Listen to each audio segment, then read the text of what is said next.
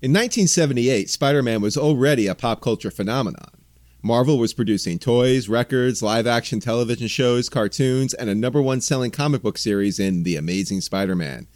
But when the longtime previous writers left the book, Marvel suddenly found itself in need of a new writer to helm its flagship comic book series.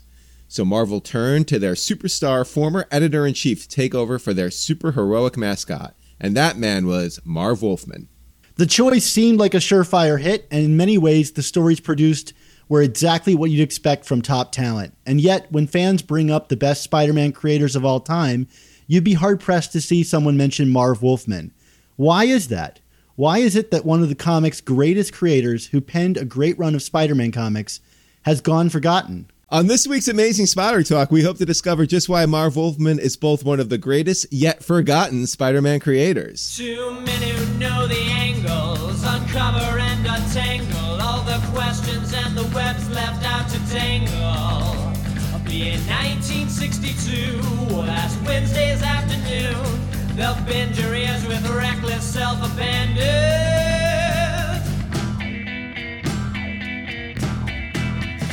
The Amazing Spider Talk. The Amazing Spider Talk. Come swing through the air, sit back and prepare for the Amazing Spider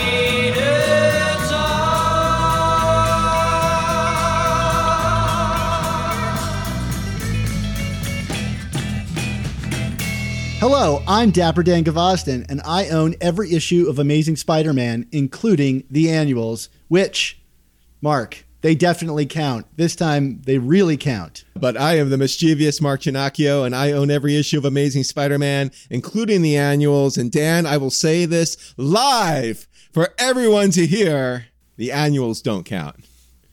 Welcome to the new season of Amazing Spider Talk, the show where two fans and collectors uncover the strange, fun, and fascinating history of the Spider-Man comic universe. If you want to swing along with us on our journey through Spidey's past, present, and future, subscribe to Amazing Spider Talk on your favorite podcast app.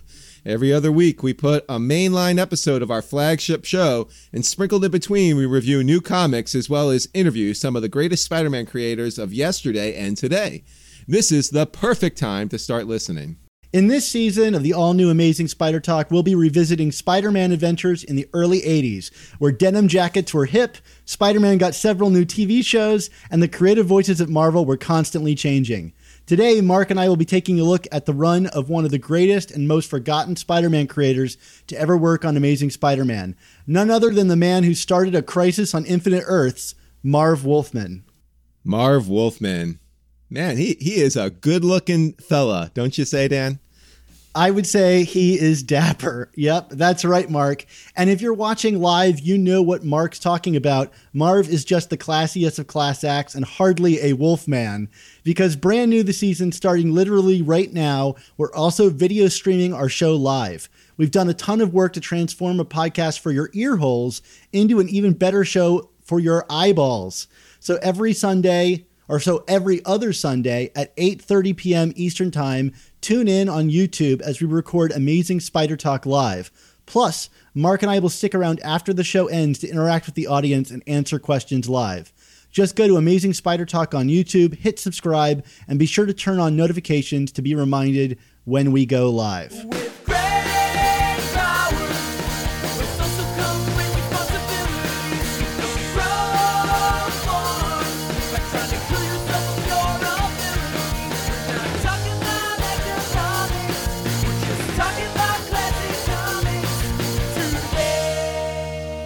What do you think? Should we actually just do a show now instead of doing some canned stuff and talk about Marv Wolfman and his work on Amazing Spider-Man? I would love to. So let's talk about it. Mark, you're our historian here on the show, so why don't you tell us a little bit about this Marv Wolfman guy? Yeah, so he's a guy. His last name's Wolfman. He wrote some comics. No. So, okay, here's the thing with Marv Wolfman. I mean, he was an editor-in-chief of Marvel, but like, I think, we talk a lot about like why this run might be forgotten in the context of other creators who worked on Spider-Man. And I think when it comes to Marv Wolfman, I think a lot of that has to do with the fact that so much of what Marv Wolfman is remembered for in this industry was associated with the work he did for DC, aka the Distinguished Competition, for you guys playing the home game. That's where he basically got his big break into mainstream comics. And after he left Marvel, which was soon after this run, in fact, in the early 80s, where he did basically like his most groundbreaking work was with DC. But Marv's first comic book work was actually in the mid 60s. And fun story, I did not know this until I was like looking some stuff up in preparation for the show, Dan. One of his earliest works was an adaptation of a Stephen King short story, which the name of the King story was called I Was a Teenage Grave Robber. It was in a black and white fanzine that Wolfman published, and the name of the story there was In a Half World of Terror. And I think this is like one of the first Stephen King stories to kind of see the light of day. So that's pretty cool. You know, Stephen King, probably one of the biggest and best when it comes to horror. So there you go. Wolfman. Yeah, absolutely. Wolfman adapted that for an indie zine that he was a part of. So his first published credit for DC was in 1968 with the series Black Hawk.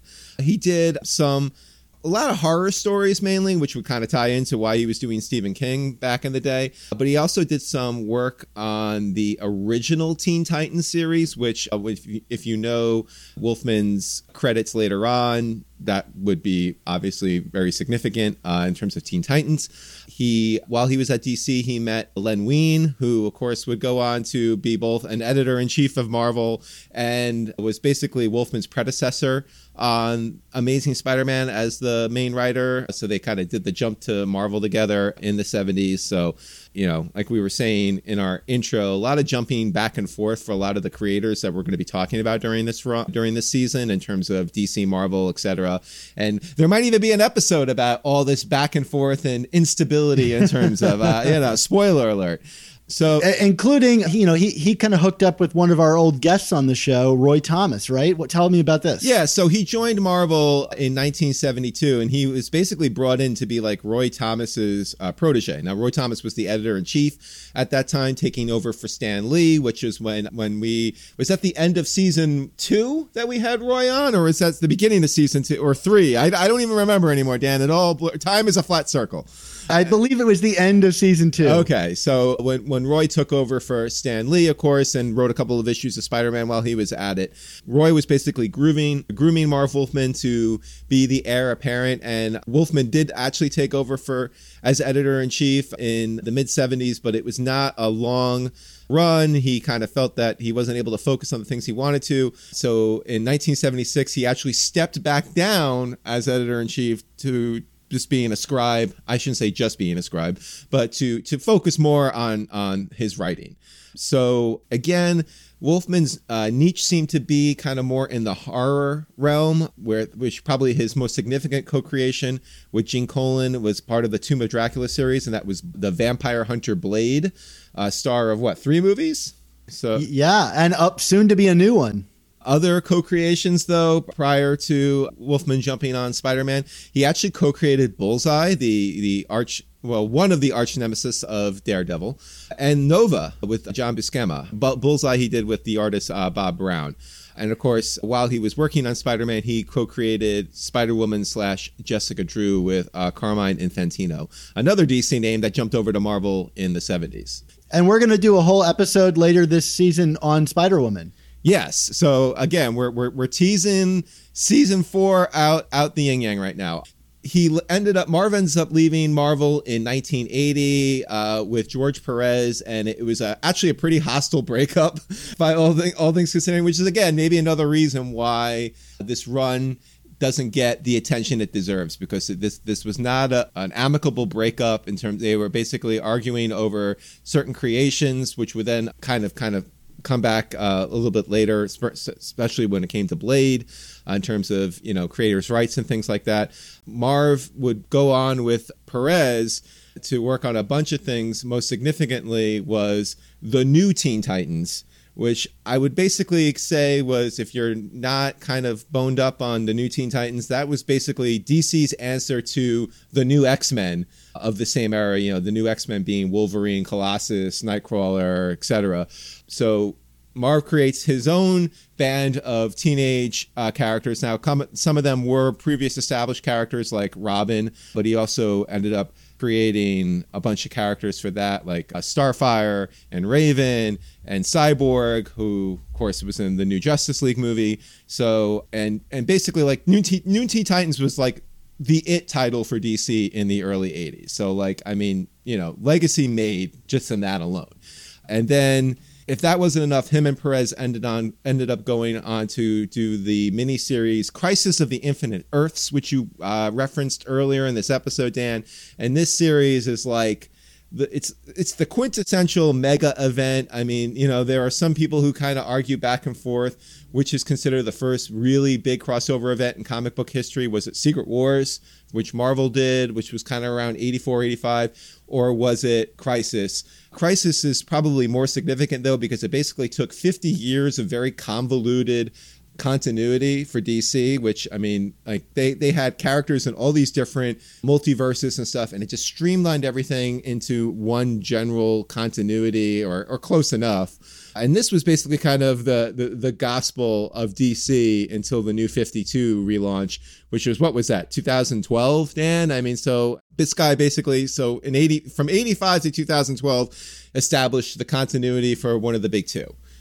Sure, and that kind of model would go on to define DC over the past decade, where they just keep doing this kind of thing over and over again, to their fans' dismay, I think. Yeah. So, you know, Wolfman would continue to write for comics, mainly DC, throughout the 90s and the aughts. He actually lost a lawsuit to Marvel in 1999, that actually spilled over into the year 2000 over the claims of ownership of Blade. So again, the bad blood kind of remained there with Wolfman. And that's kind of his bio for the most part in terms of his significant contributions to comics. Do we want to talk a little bit more about Marv and Spider-Man here, though? Marv himself has said that he's not the biggest fan of Spider-Man. I found this great quote in Tom DeFalco's book, Comic Creators on Spider-Man, where he basically says that he was reading Amazing Fantasy and was actually really upset when Spider-Man took over the final issue and the book was canceled. He was the guy that was reading it for everything but Spider-Man, which is funny now because you can get those comics for fairly cheap, but some reason the 15th issue is the $1 million one. So Marv was kind of the lone holdout, but he ultimately kind of was won over through a couple of issues of Amazing Spider-Man. He kind of saw what Stan Lee and Steve Ditko were going for and ultimately found something valuable in that. I did appreciate Marv when he was talking about what he found to be unique about Spider-Man, though, once he did start working on it.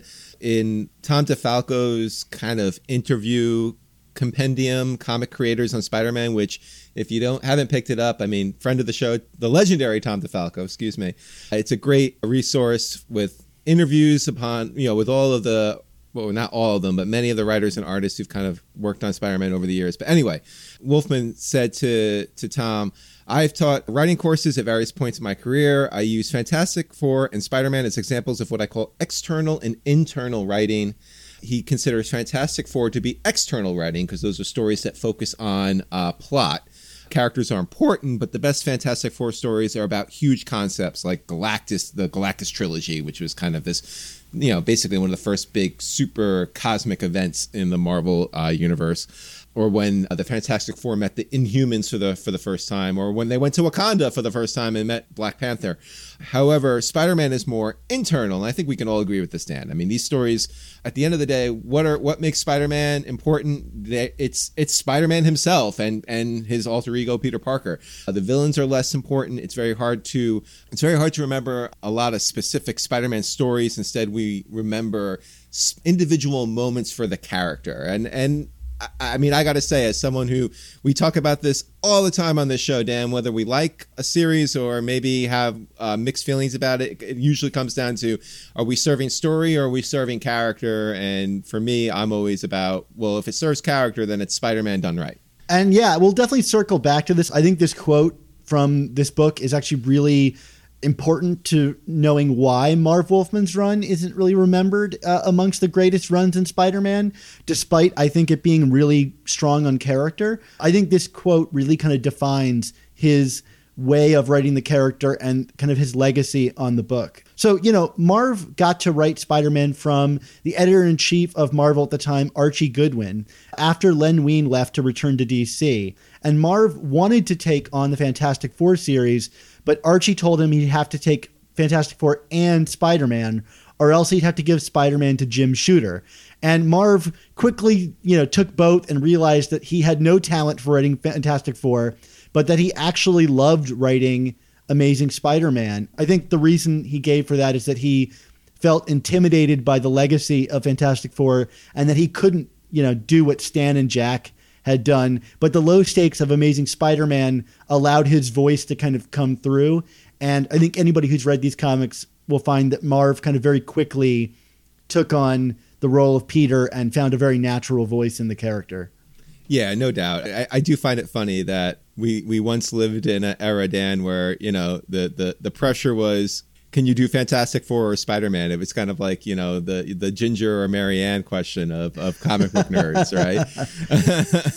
Now everybody would kill each other to even touch both books. Yeah. Right. And also that someone wasn't as intimidated by Spider-Man because he's just, he's kind of this loser character who, where now it's like, I feel like, not that the Spider-Man is the drummer from Spinal Tap per se, but it's a tough gig. I mean, it's very hard to make everybody happy writing Spider-Man, and I'm sure that's something that kind of not chases away, but would intimidate a lot of very good creators from taking a stab at the character. So one of the biggest things from Marv's run is that he kind of straight away has Peter propose to Mary Jane. And, to this day, he can't recall whether that was his idea or not. So that's kind of a big moment to not really have a kind of licensed creator behind.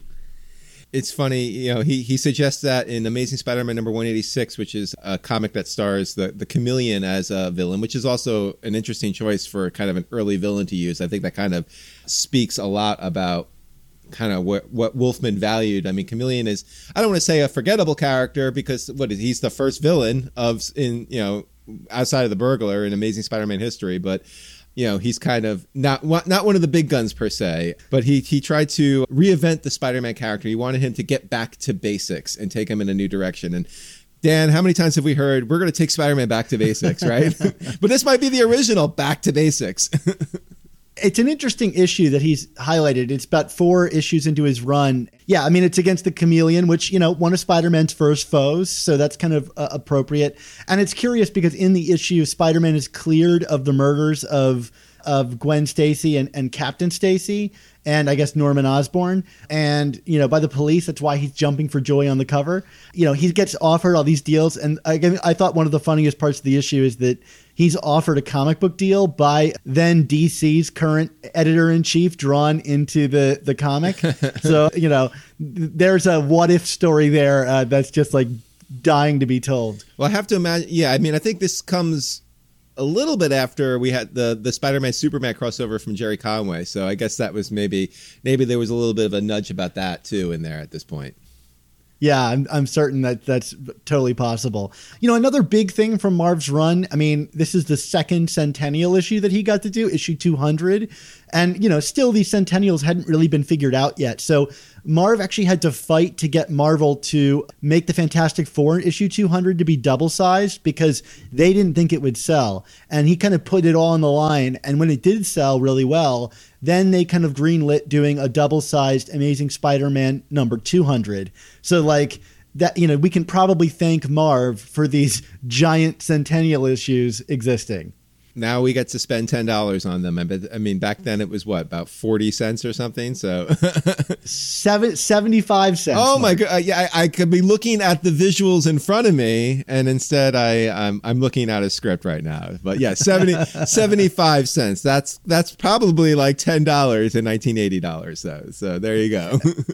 Absolutely. So, shortly thereafter, this 200th issue, Marvel would leave the Spider-Man job, both as writer and editor, to return to DC. And he left the character in a bit of chaos, which we're going to talk about on the next episode. And, that would bring in Denny O'Neil onto the book. It's also worth noting that Wolfman's run concludes on a Black Cat story. Now, Black Cat was another one of his very significant creations, probably one of his favorite creations. It's the very typical femme fatale character, although I think other creators would kind of take Black Cat to further heights after Wolfman left the story. But he never got to finish the story.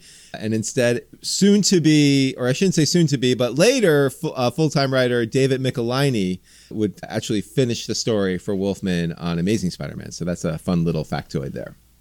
Like a decade early. I mean, look at that. Pretty cool. Pretty cool. Although it is strange, after Marv left, and I don't know if these were inventory stories or what, he would hang around and script Spectacular issue 44 and Spectacular Annual number 3 after Amazing Spider-Man was over. So perhaps they had banked those already, but it's weird to see a creator go from Amazing to Spectacular. You know, this is before they had it all figured out, but, you know, what are you going to do? Yeah, but given some of the editorial dysfunction of Marvel in the 70s and early 80s, I would probably wager that, yeah, those stories were banked somewhere, and they were probably like, oh crap, we don't have a story for Spectacular this month. Throw in this old Wolfman thing.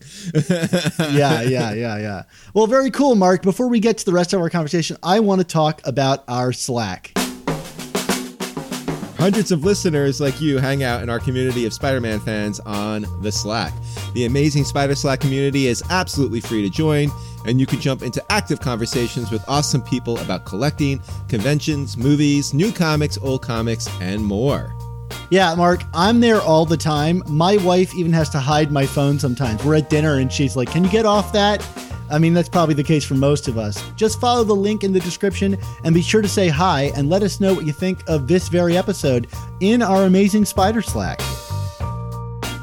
So, Mark, I wanted to kind of run through some of the major beats of the Marv Wolfman run, right? He's done so many comics, you know, for this series, you know, starting off with this transition issue, Amazing Spider-Man number 181, where we kind of get the recap of the origin. He didn't actually write this, but this is kind of a kind of passing of the torch issue, you know, where Spider-Man goes to Ben's grave and, you know, confesses everything. It's actually a really beautiful issue. It's the comic book equivalent of a bottle episode, I feel. And then his run ends with issue 205 we were just talking about. Let's go through. What are some of the big things that, like, are notable from Marv Wolfman's run? Because there actually are.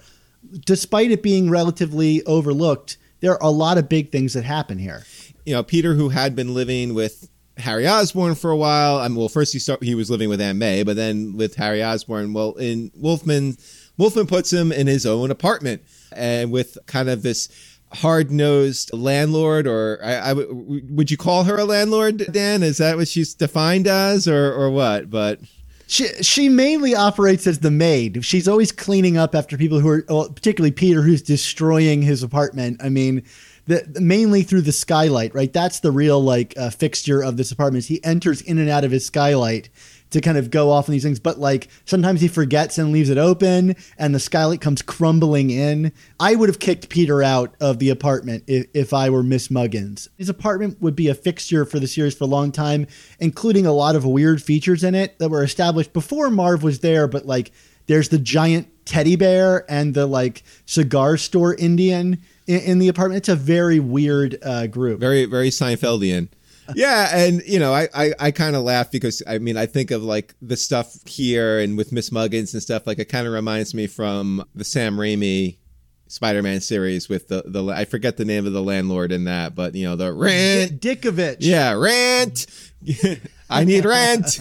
But that's, I mean, again, these are the kinds of elements of Peter's life that, you know, I think others would draw on later on. I mean, kind of putting him on his own, not with a roommate, not with Aunt May, but just kind of doing his thing. You know, this is where kind of the loser bachelor Peter meme was born for the most part. It was detailed in an annual 15. They did this great spread of all of the like floor layout and all the images of Peter's apartment. It's really quite nice.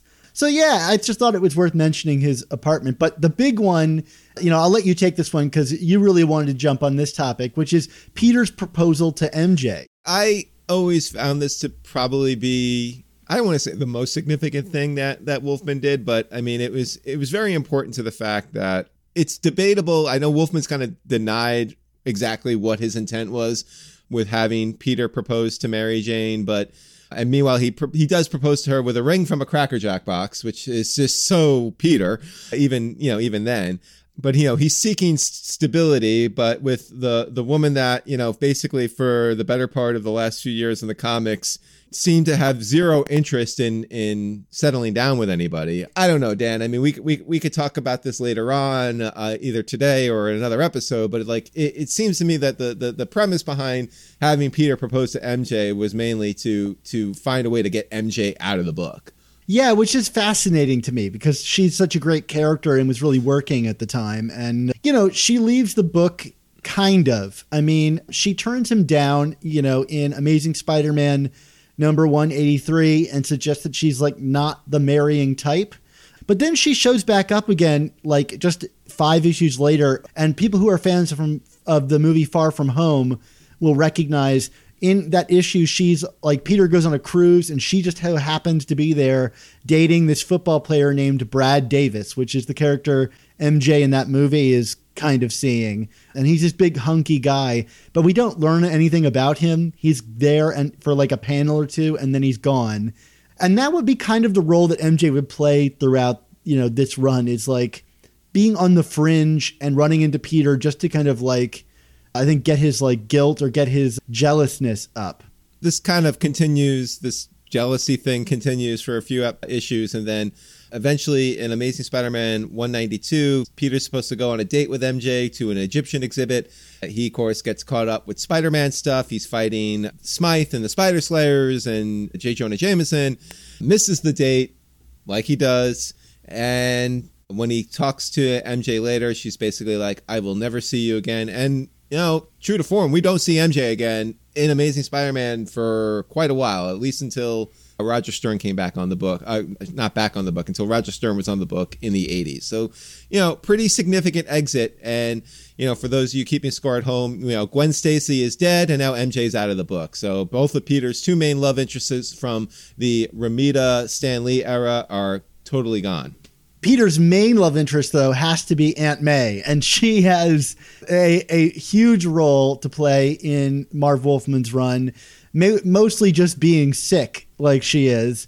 The series starts with her kind of nearly being scared to death by Spider-Man and the Rocket Racer, and that causes the Doctor to say hey, maybe we should put this woman in a nursing home. And for much of the run, that's really where she is for the time being. Aunt May's had a weird trajectory going from dying to nursing home to now being maybe 60 something and upwardly mobile, But there's this other really big story involving Aunt May that kind of weaves its way in and out through the end of Marv Wolfman's run. And it's probably the story that he most banked his run on. Mark, you want to tell us about that? Well, so while Aunt May is in the nursing home, she is being cared for by a Dr. Ludwig Reinhardt, who, of course, turns out to be none other than the great Spider-Man villain Mysterio.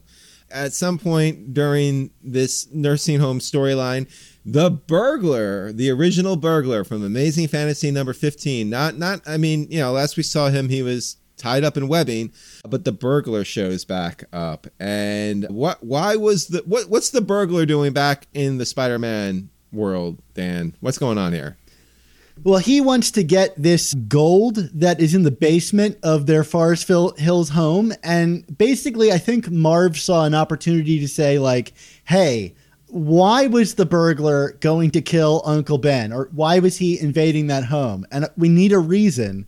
And yeah, and it's pirates gold, if I'm not mistaken. Well, because this is kind of what happens if you really fall down the rabbit hole of comics and you start posing questions. And I think the question for this came from the fact that, if you go back to Amazing Fantasy 15, when Peter first encounters the burglar, it's after he shows up on TV, which is presumably in Manhattan, right? Is it considered Ed Sullivan, or is it an Ed Sullivan kind of show? Is that what we figure? Yeah. And, the Parkers, of course, lived out in Forest Hill, Queens.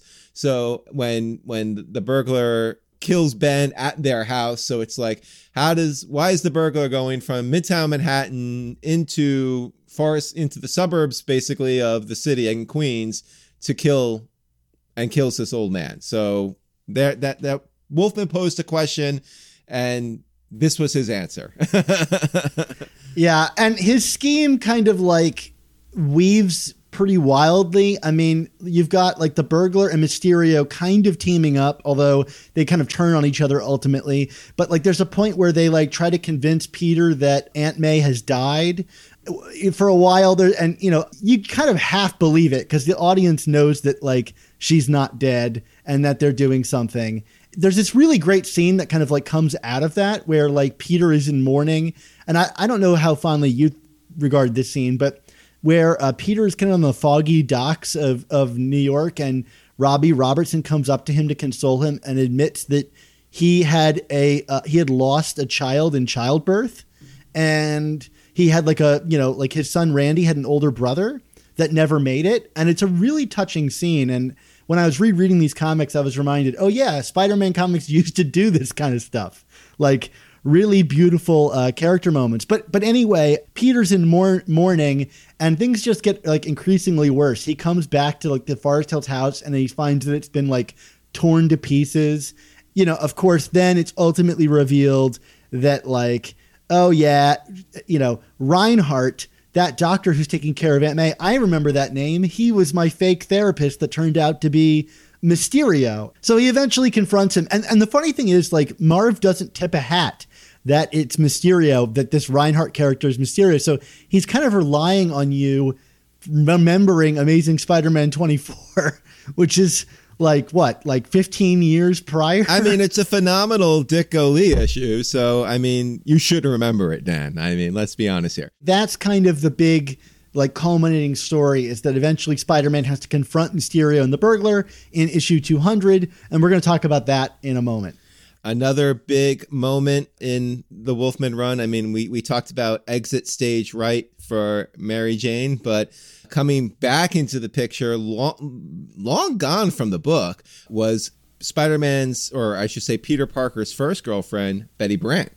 Yeah, and it's kind of funny because even though MJ leaves, you know, she gets this grand introduction that looks just like the MJ introduction, right? It's Peter opening a door, and there is this kind of like model-esque picture of Betty Brant, which I don't think we ever thought about her that way. And maybe Peter did, but like, it's not the good reveal that the MJ reveal is. It's like, oh no, what are you doing in my apartment? And what is she doing in his apartment, Mark? She is back in town, and she's basically saying, hey, I am not really with Ned Leeds anymore because he's on assignment and I was lonely and I'm tired of him always leaving me to go for his work. And despite still being married, she like basically falls into Peter's arms, and it's like, this is a very awkward chapter for people who want to defend Peter Parker as a good person, right, Dan? Yeah, because he kind of goes along with it. I mean, there's a lot of thought bubbles that suggest like, oh, I'm not really that into this, but for a guy who's really not that into it, he doesn't really put up much of a fight. I mean, she does kiss him at one point, and you know, he kind of rejects her later, but there is this kind of interesting debate online about whether or not Peter and Betty slept with each other at this time, which would really kind of solidify Peter as a scumbag, because it pulls the Jerry Conway where like it cuts away. The dialogue box or the narration box says like, some things are better left unsaid and discretion should be used. And so there's kind of this question, and you know, somebody asked Tom Brevoort, our former guest, about this, and he suggests that no, they didn't sleep together because Peter didn't seem very tortured about it, whereas if he did sleep with her, he would have been tortured about it. But like when asked Marv Wolfman, I read an interview where Marv Wolfman said he doesn't remember. It's still up to the reader's interpretation, which, if I'm not correct, is also what Jerry Conway says about his scene. So, you know, whenever they don't want to confirm, it usually means they did something. At least that's how we nerds are going to take it right now. You know, like I'm literally podcasting in my basement, so I'm going to speculate about fictional characters sleeping together, Dan. If you're not going to show it, you know, what do you got to hide? I don't want to think this poorly of Peter, because like I actually think like for a lot of this run, Peter is a real jerk. I mean, he can be throughout all the history of Spider-Man, but like cheating on like your I guess they weren't really friends, but their colleagues, like married wife is kind of a low for Peter. Yeah, and to that point, we do get the return of Ned Leeds in Amazing Spider-Man number 193, and Ned does not take kindly to Peter's comforting of Betty during his absence. Yeah, he just straight up decks him, like walks in the door and just decks him. How you doing, Peter? Kapow! And it's like in front of everybody, and it's actually kind of interesting because he confronts him again. And for, score one in the jerk column for Peter is that when Ned confronts him again, Peter's like, I have to get Betty to stop being in love with me and go back to Ned. So what am I going to do? I'm going to insult Betty in front of everybody. And he just tears her a new one in front of everyone. And then it kind of feels bad about how much everybody overreacts to it. But it does have the intended result. Betty slaps him across the face. And that's the end of that relationship. That was quite the roller coaster ride there, Dan. So speaking of family turmoil, why don't we talk about this next big story to come out of the Wolfman run? This is an interesting one. This is involving the Jameson family and the Smythe family. Yeah. So in Amazing Spider-Man number 184, Jameson discovers his Wolfman son. I mean, I have to think that Marv liked this character for a reason, but he discovers that he's got to keep John frozen on ice forever, which I'm sure you can imagine how that goes for Jameson.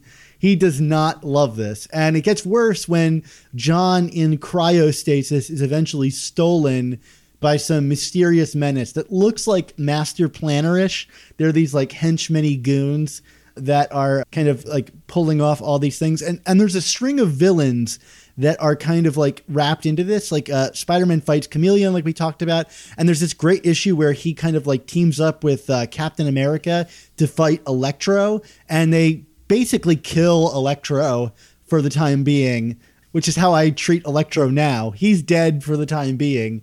And you find out that Electro was paid $25,000 to humiliate Spider-Man. So there's some grand schemer that's going on here behind all of this.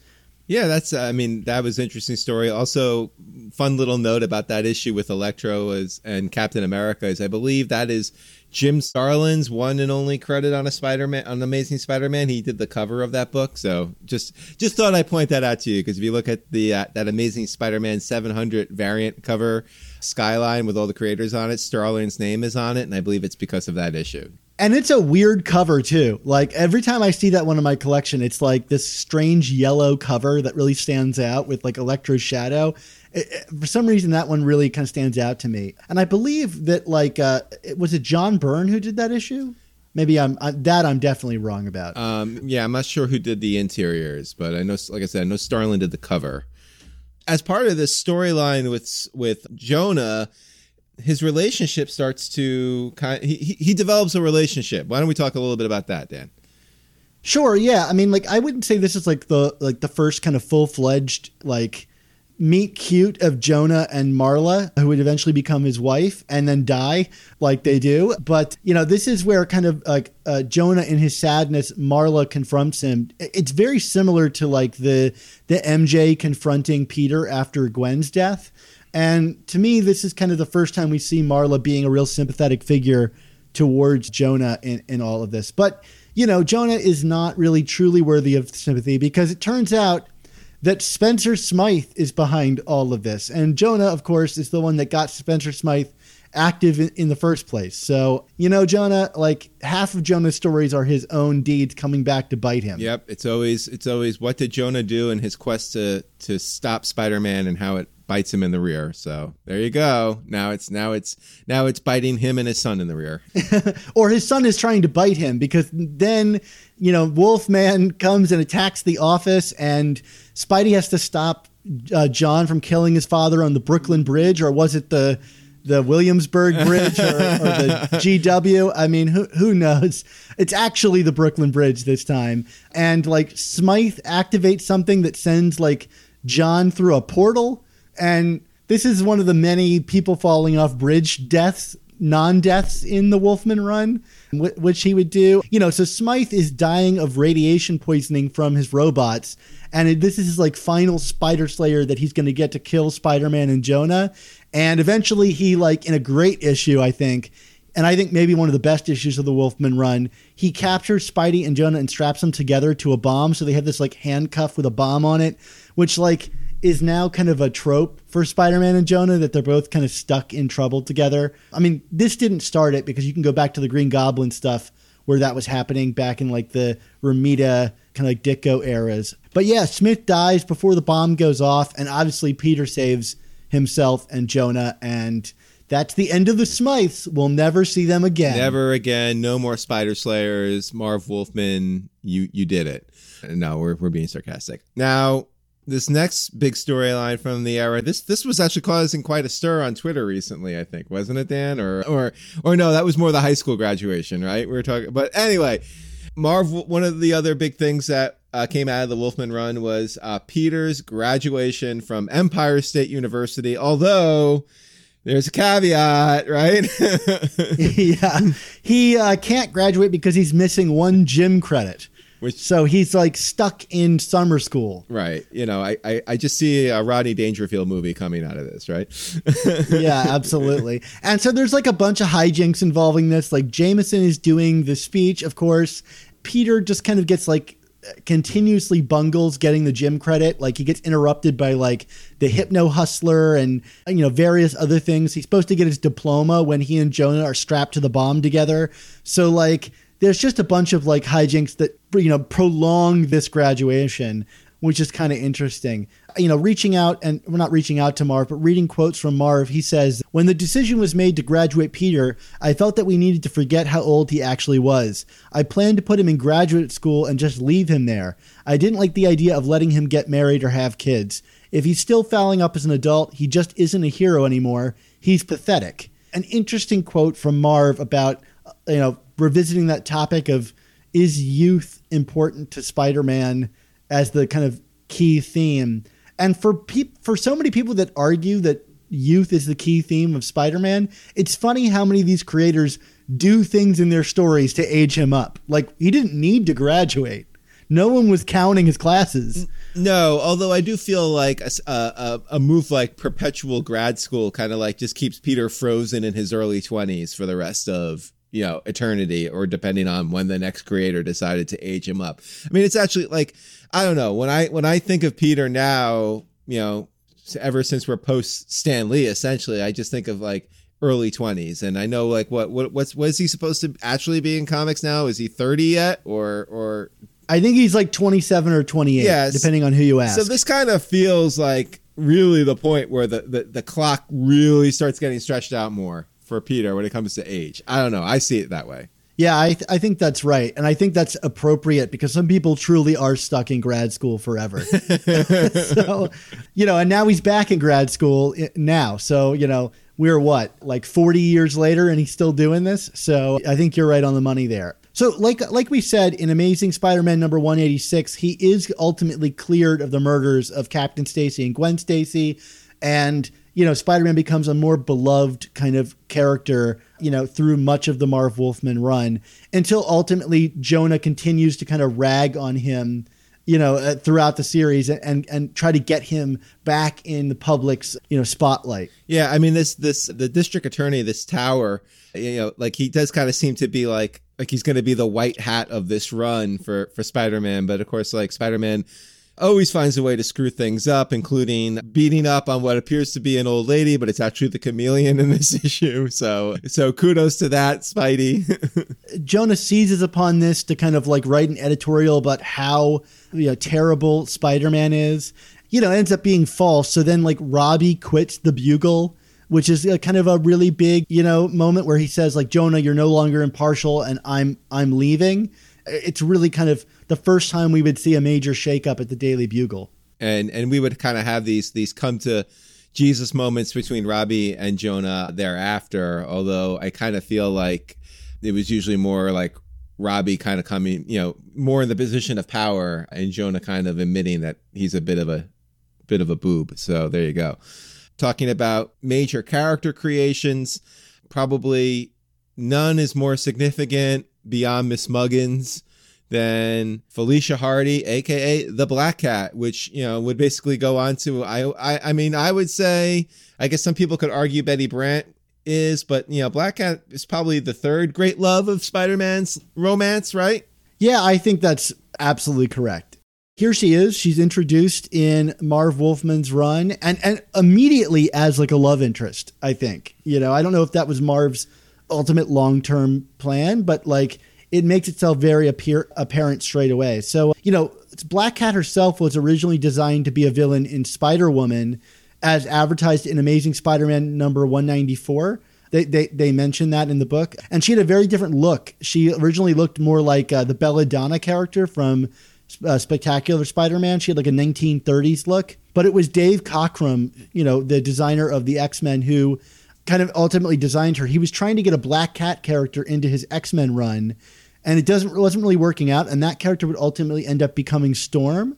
But then, you know, Dave Cockrum redesigned her for the pages of Amazing Spider-Man. We got, you know, the kind of Black Cat costume that we still have today with, you know, variances here and there. Yeah, you know, depending on the level of cheesecake, I guess, from the artist. But no, I mean, like, it's just so funny because, I mean, like, she's clearly introduced as a bit of an adversary for Spider-Man. I mean, she's a thief, but like right from Jump Street, he's clearly smitten with her. Kind of is like, oh, you know I shouldn't like her, but there's something about her. I mean, you know, and the thing is, like, really in all of these stories that Wolfman, and then, you know, even into the early 80s with some other creators, they play with this idea of this romance, but they really don't go into it. And you know, we'll in a future season talk all about the actual romance when it started to develop, because it was probably about 3-4 years after she was introduced where they actually started to date in a way. If you call what they did dating, it was a little weird. Spider-Man did meet her mother, so that did happen. So I would call that dating. But yeah, I mean, like I said, she immediately has this kind of preoccupation with Spider-Man, and we see this kind of romance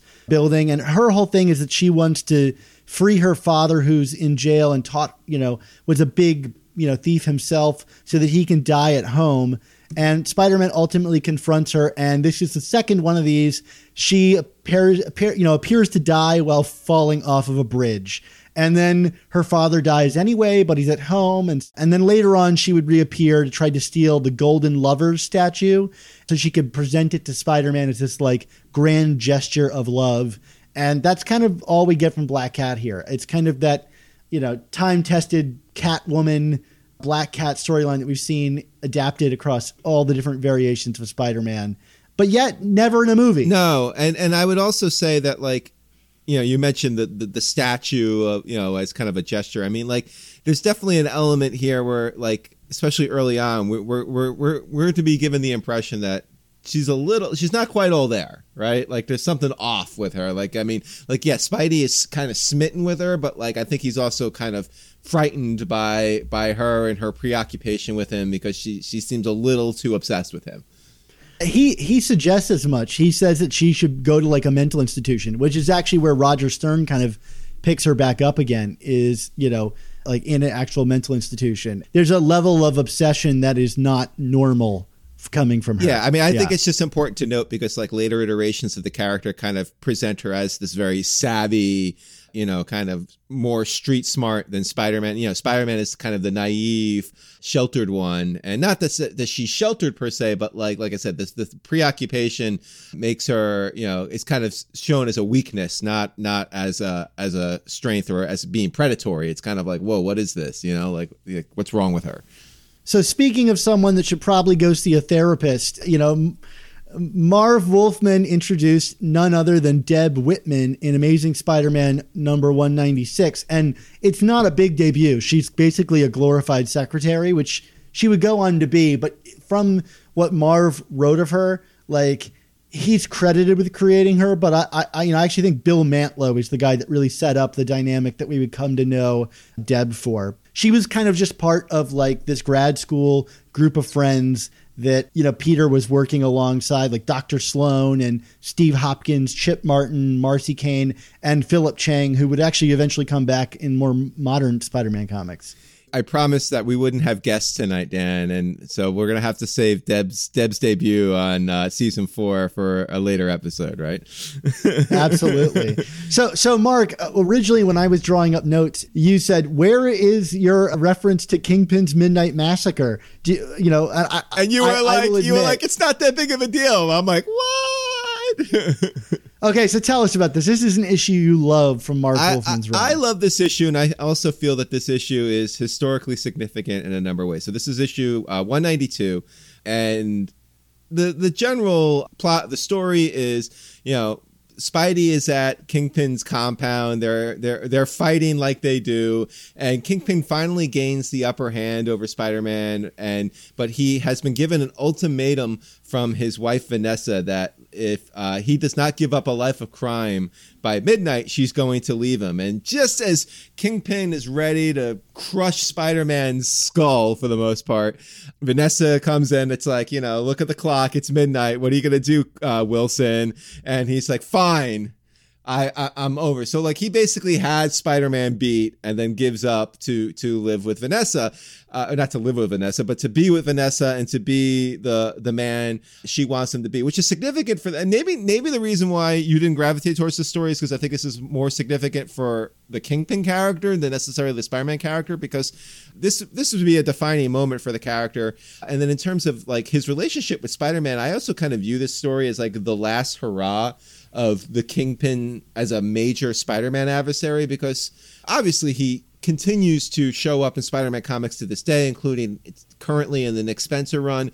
But it was around this time that a certain scribe artist named Frank Miller started picking up on Kingpin in Daredevil. And let's be honest, I mean, whether you watch the Netflix series or just read all the comics, Kingpin is the arch nemesis for Daredevil, and you can make the case early on that Kingpin was one of the main nemesis for Spider-Man, and that kind of like got further removed. And maybe Into the Spider-Verse brought that back, which, by the way, does visually quote this story too. So, again, another reason why it's historically significant. And I actually, when I was doing research for my book, 100 Things Spider-Man Fans Should Know and Do Before They Die, I asked Marv Wolfman specifically about this book, and I was like, why did you do this story with Kingpin? Did you want him to kind of be out of the Spider-Man picture? What was your thought process behind it? He basically said that he wanted to show that Kingpin was more than just a big guy with muscles. If he wanted to ever be with his wife again, she told him he had to wrap this whole Kingpin business up in 24 hours. So when he had Spider-Man down and was a second away from killing him and succeeding at last, he had to decide what he wanted more. And then he said, my view was he wanted Vanessa. I think by letting Spider-Man live, it made Kingpin something special and made him different from every other villain out there. So I think this is a cool story. As a Kingpin Daredevil fan, I like where they took the character after that, and kind of how this love for Vanessa being the driving factor behind everything that he did, kind of being an important part of the character's history. So there you go. There you go. Okay, so last and not least, or maybe least, is the final big thing to happen. We talked about it a little bit already, is the lead up to Amazing Spider-Man number 200. We've talked about this a little bit on our show before, but, I got a chance to reread it again for this episode. I think it's an interesting issue, and I think it kind of falls a little flat for all the buildup, which certainly is a Spider-Man trope, if you will. But one of the things I thought was notable about this issue is that it kind of set the standard for what a Centennial issue would be. I mean, issue 100 is not really like most of the Centennial issues. It just feels like a normal issue of Spider-Man that kind of recaps the origin. But here, like I said earlier, this one is double the size and length. It has like all of the things you expect from annual, like call outs to historical Spider-Man moments from the past, like it's got Spider-Man and Peter throwing his costume against the wall. It rehashes his origin. It's got Peter stopping a thief at a library with the same police officer from Amazing Fantasy 15. The burglar who shows up in this ends up kidnapping Peter and taking him back to the same warehouse from Amazing Fantasy number 15. So like this is like something you'd see in every Centennial of Spider-Man, which is like it's got to feel like in some way a reflection on the character. Yeah, and there's obviously big historic moments beyond just the pretend death of Aunt May. There's the actual death of the burglar, which is obviously a significant moment. And when you talk about, the Wolfman run being back to basics, I think it's significant that, while this wasn't exactly the last issue, it's, he's kind of wrapping his run by fleshing out the very first Spider-Man story ever told. And I think there's some significance to that and kind of putting like a capper on it for the most part. And they even brought back Stan Lee, which would be a trope, and he wrote one page of the book, and they don't tell you what page, but it is actually the epilogue that he wrote. If you want to get some more Stan Lee in issues with his name kind of not on it. So, that's him. We get to see Uncle Ben confront his murderer for the first time, which has kind of become like now a kind of like recognized image from the Spider-Man mythos. Of course, Spider-Man loses his powers because it's a Centennial issue. And all of this over Dutch Malone's treasure. Do you want to tell us a little bit about Dutch Malone's treasure? Oh God! There's nothing to know. It's just a random guy. It's a MacGuffin for the or a Malone Guffin. I mean, what do you call it? I mean, it's such a random thing, and I hate to. I think part of the reason why maybe this issue sometimes gets a bad rap is because it does kind of alter the origin a bit, and in terms of like adding this element of it's kind of like Joe Chill being the gunman in the alley for Bruce Wayne's parents in Batman. It's like, why does the burglar need a reason to kill Ben? I mean, the reason the burglar kills Ben is because Peter had a chance to stop him and didn't. You know what I mean? Like, it's like, that's reason enough. That's what makes the Spider-Man origin so perfect. So, like, introducing this whole element of there's buried treasure in Forest Hills, and Ben doesn't willingly let this guy into the house to look. It's just kind of really diminishes like what is arguably the greatest superhero origin of all time, wouldn't you say? Yeah, absolutely. And I think Marv himself even admits it was a mistake to do that. And he suggests that the Raimi films did it better, right? Where they have Ben and the burglar meet out by the car instead of in the house, which makes a lot more sense. But, Marv doesn't have the ability to like retcon the whole murder just yet. Wait, you mean when Sandman killed Uncle Ben? Don't get me started. Sorry. Yeah.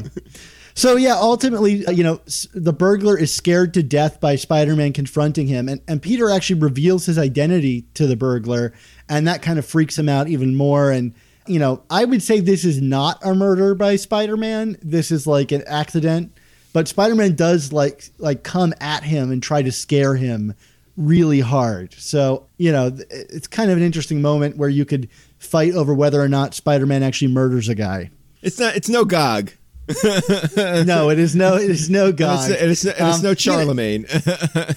Yeah, absolutely. And by the end of the issue, Aunt May and Spider-Man make peace with each other, which is actually a kind of big moment for this series, and I think couldn't come sooner because that plot line was kind of old and tired, just like Aunt May. Yes, the old battle axe was always just giving Spider-Man such a hard time until now. Everything was so great with May until they tried to kill her off 200 issues later. So Mark, we've talked through like in incredible detail here, probably more detail than we needed to. All the details of the Marv Wolfman run and all these big moments that happen in it. But like, why do you think it is that like ultimately Marv Wolfman is not listed amongst the greatest Spider-Man writers when people write those lists? I mean, I've never seen his name really pop up. What do you think it is? I would say, and it's funny, like, one of the stories that you and I not argued about, but kind of had a debate about including was the Kingpin story. And the reason why I found that to be significant because it's probably one of the few issues of this run where I felt like it was a big good versus evil battle. And I think that might have a lot to do with it. I felt that a lot, while the run is very tight in terms of all of the subplots, and there are a ton of subplots throughout this run. Yeah, I mean, like, yes, you could say maybe we went into too granular detail here, but there's a lot to cover. Like, a lot happens in terms of MJ and Aunt May and the burglar and Deb Whitman and Black Cat. But, like, there's not a lot of big, heroic Spider-Man stories to be found in this run, like those traditional, Spider-Man lifting the tons of steel or defeating the Juggernaut or unmasking the Goblin finally. We don't see any of that in this run. There's a lot of very small, intimate, quieter stories that kind of reflect on the past and the origins of the character. And I think that especially as time goes on, it just makes this run easier to forget because there's not that one story that makes you really go, oh, that's right. Because even the Black Cat's introduction, it's not really the Black Cat character that we know today in terms of how she's characterized in these stories. We know that she was introduced, but that's about it. We don't actually remember much about the stories itself. And I think it kind of like that works against the historical context of this run, that it's too small, for lack of a better phrase.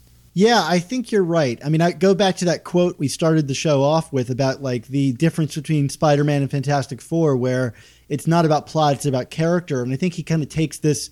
I mean, I dare say like very few creators on Spider-Man have ever gone so hard into character. And, so that makes it a really great read through, but there's no grand tapestry. And like you said, there's no big story. And I think his one big story that he was going for was issue 200.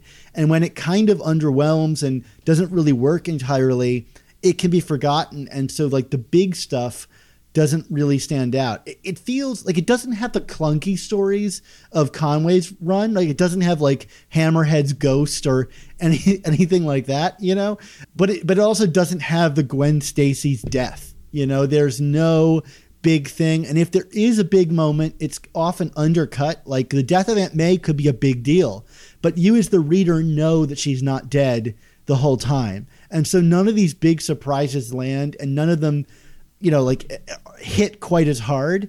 And in a way, it's exactly what I want out of a Spider-Man comic, but it also allows it to be forgotten in a way. And that's interesting, I think, over the history of the Spider-Man character, right? Like Daredevil, we could point to any number of stories like Born Again or whatever as the best Daredevil story because his stories are character and often plot. But Spider-Man is very much not that way.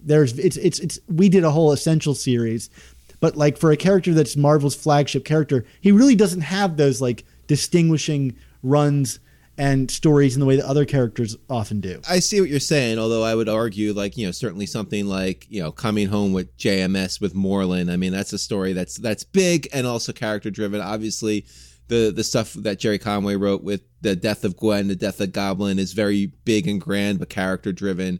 So, I mean, we get them. But again, we're talking about these are the greatest Spider-Man stories ever because they contain both those elements. And like you said, I don't think that there are really any stories that kind of hit both those beats equally. I mean, maybe again, the biggest story is Kingpin's Midnight Massacre, and that's more of a Kingpin story than a Spider-Man story. And so many of his stories kind of subvert the character. Like he's really interested in like Peter as the flawed hero. And I really like that, but it can make it hard to read at times, right? Like you don't like Peter all the time. And a lot of the main kind of things you associate with Spider-Man are no longer present in here, right? You got no Mary Jane. Peter stops working for the Bugle. He goes to the Daily Globe. Like a lot of the stuff is kind of like reshuffled around, which is exciting. Like I like those books. But when you think about classic stuff, all of his stories kind of come with a caveat, right? Like there's something else going on. Yeah. And I mean, and to that end, like the Betty Brant stuff that we were talking about earlier, I mean, that's legit cringeworthy and painful to read now. That whole arc is really tough to read, I think, if you're a fan of the character, and like, I get what Wolfman was going for in something like that in terms of kind of showing the shades of gray for Peter, but that's hard. Like if you're a fan of this character, those are hard stories to read because like, you don't want to think about your hero like being that kind of scummy. There's also a lot of stories that kind of are never finished in this run because of his kind of abrupt departure. So you've got like the Jonah stuff at the Daily Bugle and like Jonas Harrow who kidnaps him. We don't really find out what happens. And so he left it to the next writer to kind of wrap up a bunch of stuff. And I think after issue 200, I think you could really tell his heart really wasn't in it quite as much. You get like this kind of Punisher story, and then there's a really random Dazzler Lightmaster story, which to me reads more like an issue of Spectacular Spider-Man. I mean, this might be the only issue of Amazing Spider-Man that actually acknowledges the Lightmaster is a character. So, I think his run kind of ends on on a 6-issue sputter, despite it being, kind of really high. To me, he had saved it all for 200 and then kind of rode out his exit of Marvel after that. On paper, 200 is a big high note of a story to end on. It just, I think history has not been as kind to it as maybe Marv Wolfman would have liked it to be. Marv Wolfman, a great run of Spider-Man stories, but ultimately one that people kind of overlook. So I hope we did justice to Marv today. I think we did. I mean, again, like you said, these are very well written, tightly plotted stories. It's just, it's hard to heap platitudes on it when you don't have major earth-shaking moments in it like we've had in the first 3 seasons of comics and media that we've talked about when it comes to Spider-Man. Well, it's one I look back on fondly, and I always enjoy rereading.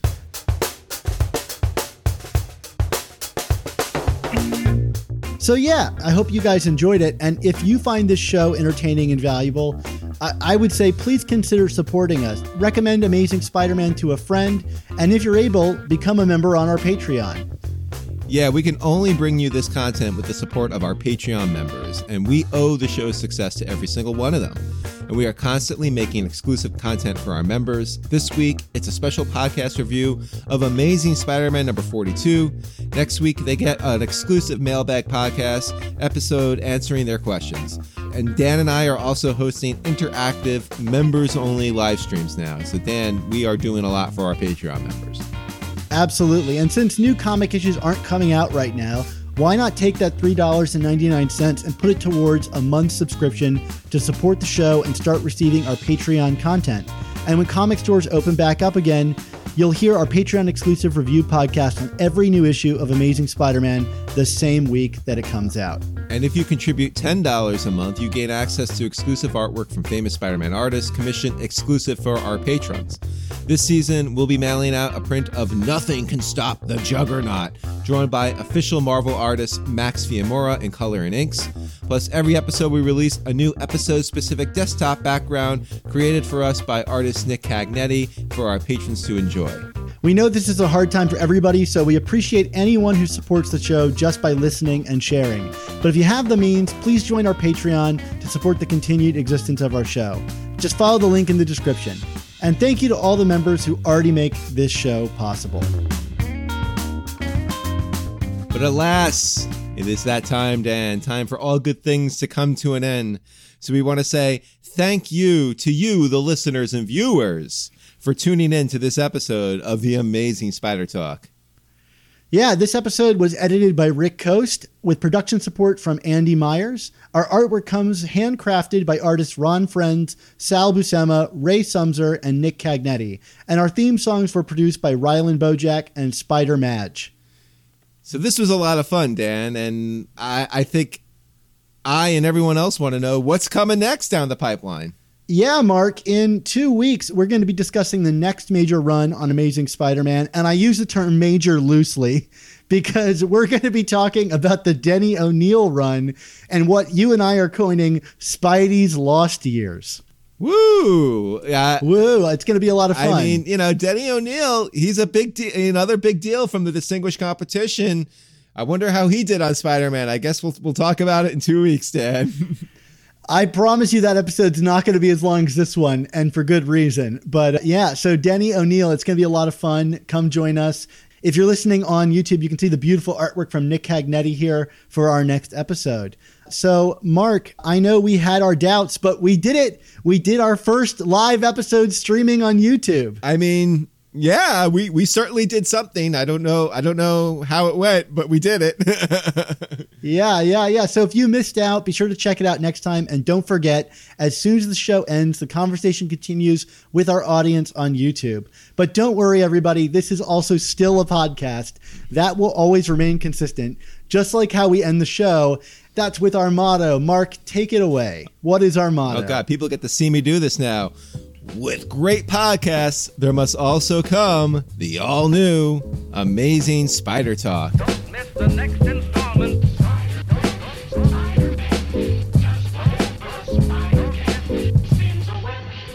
Peace out.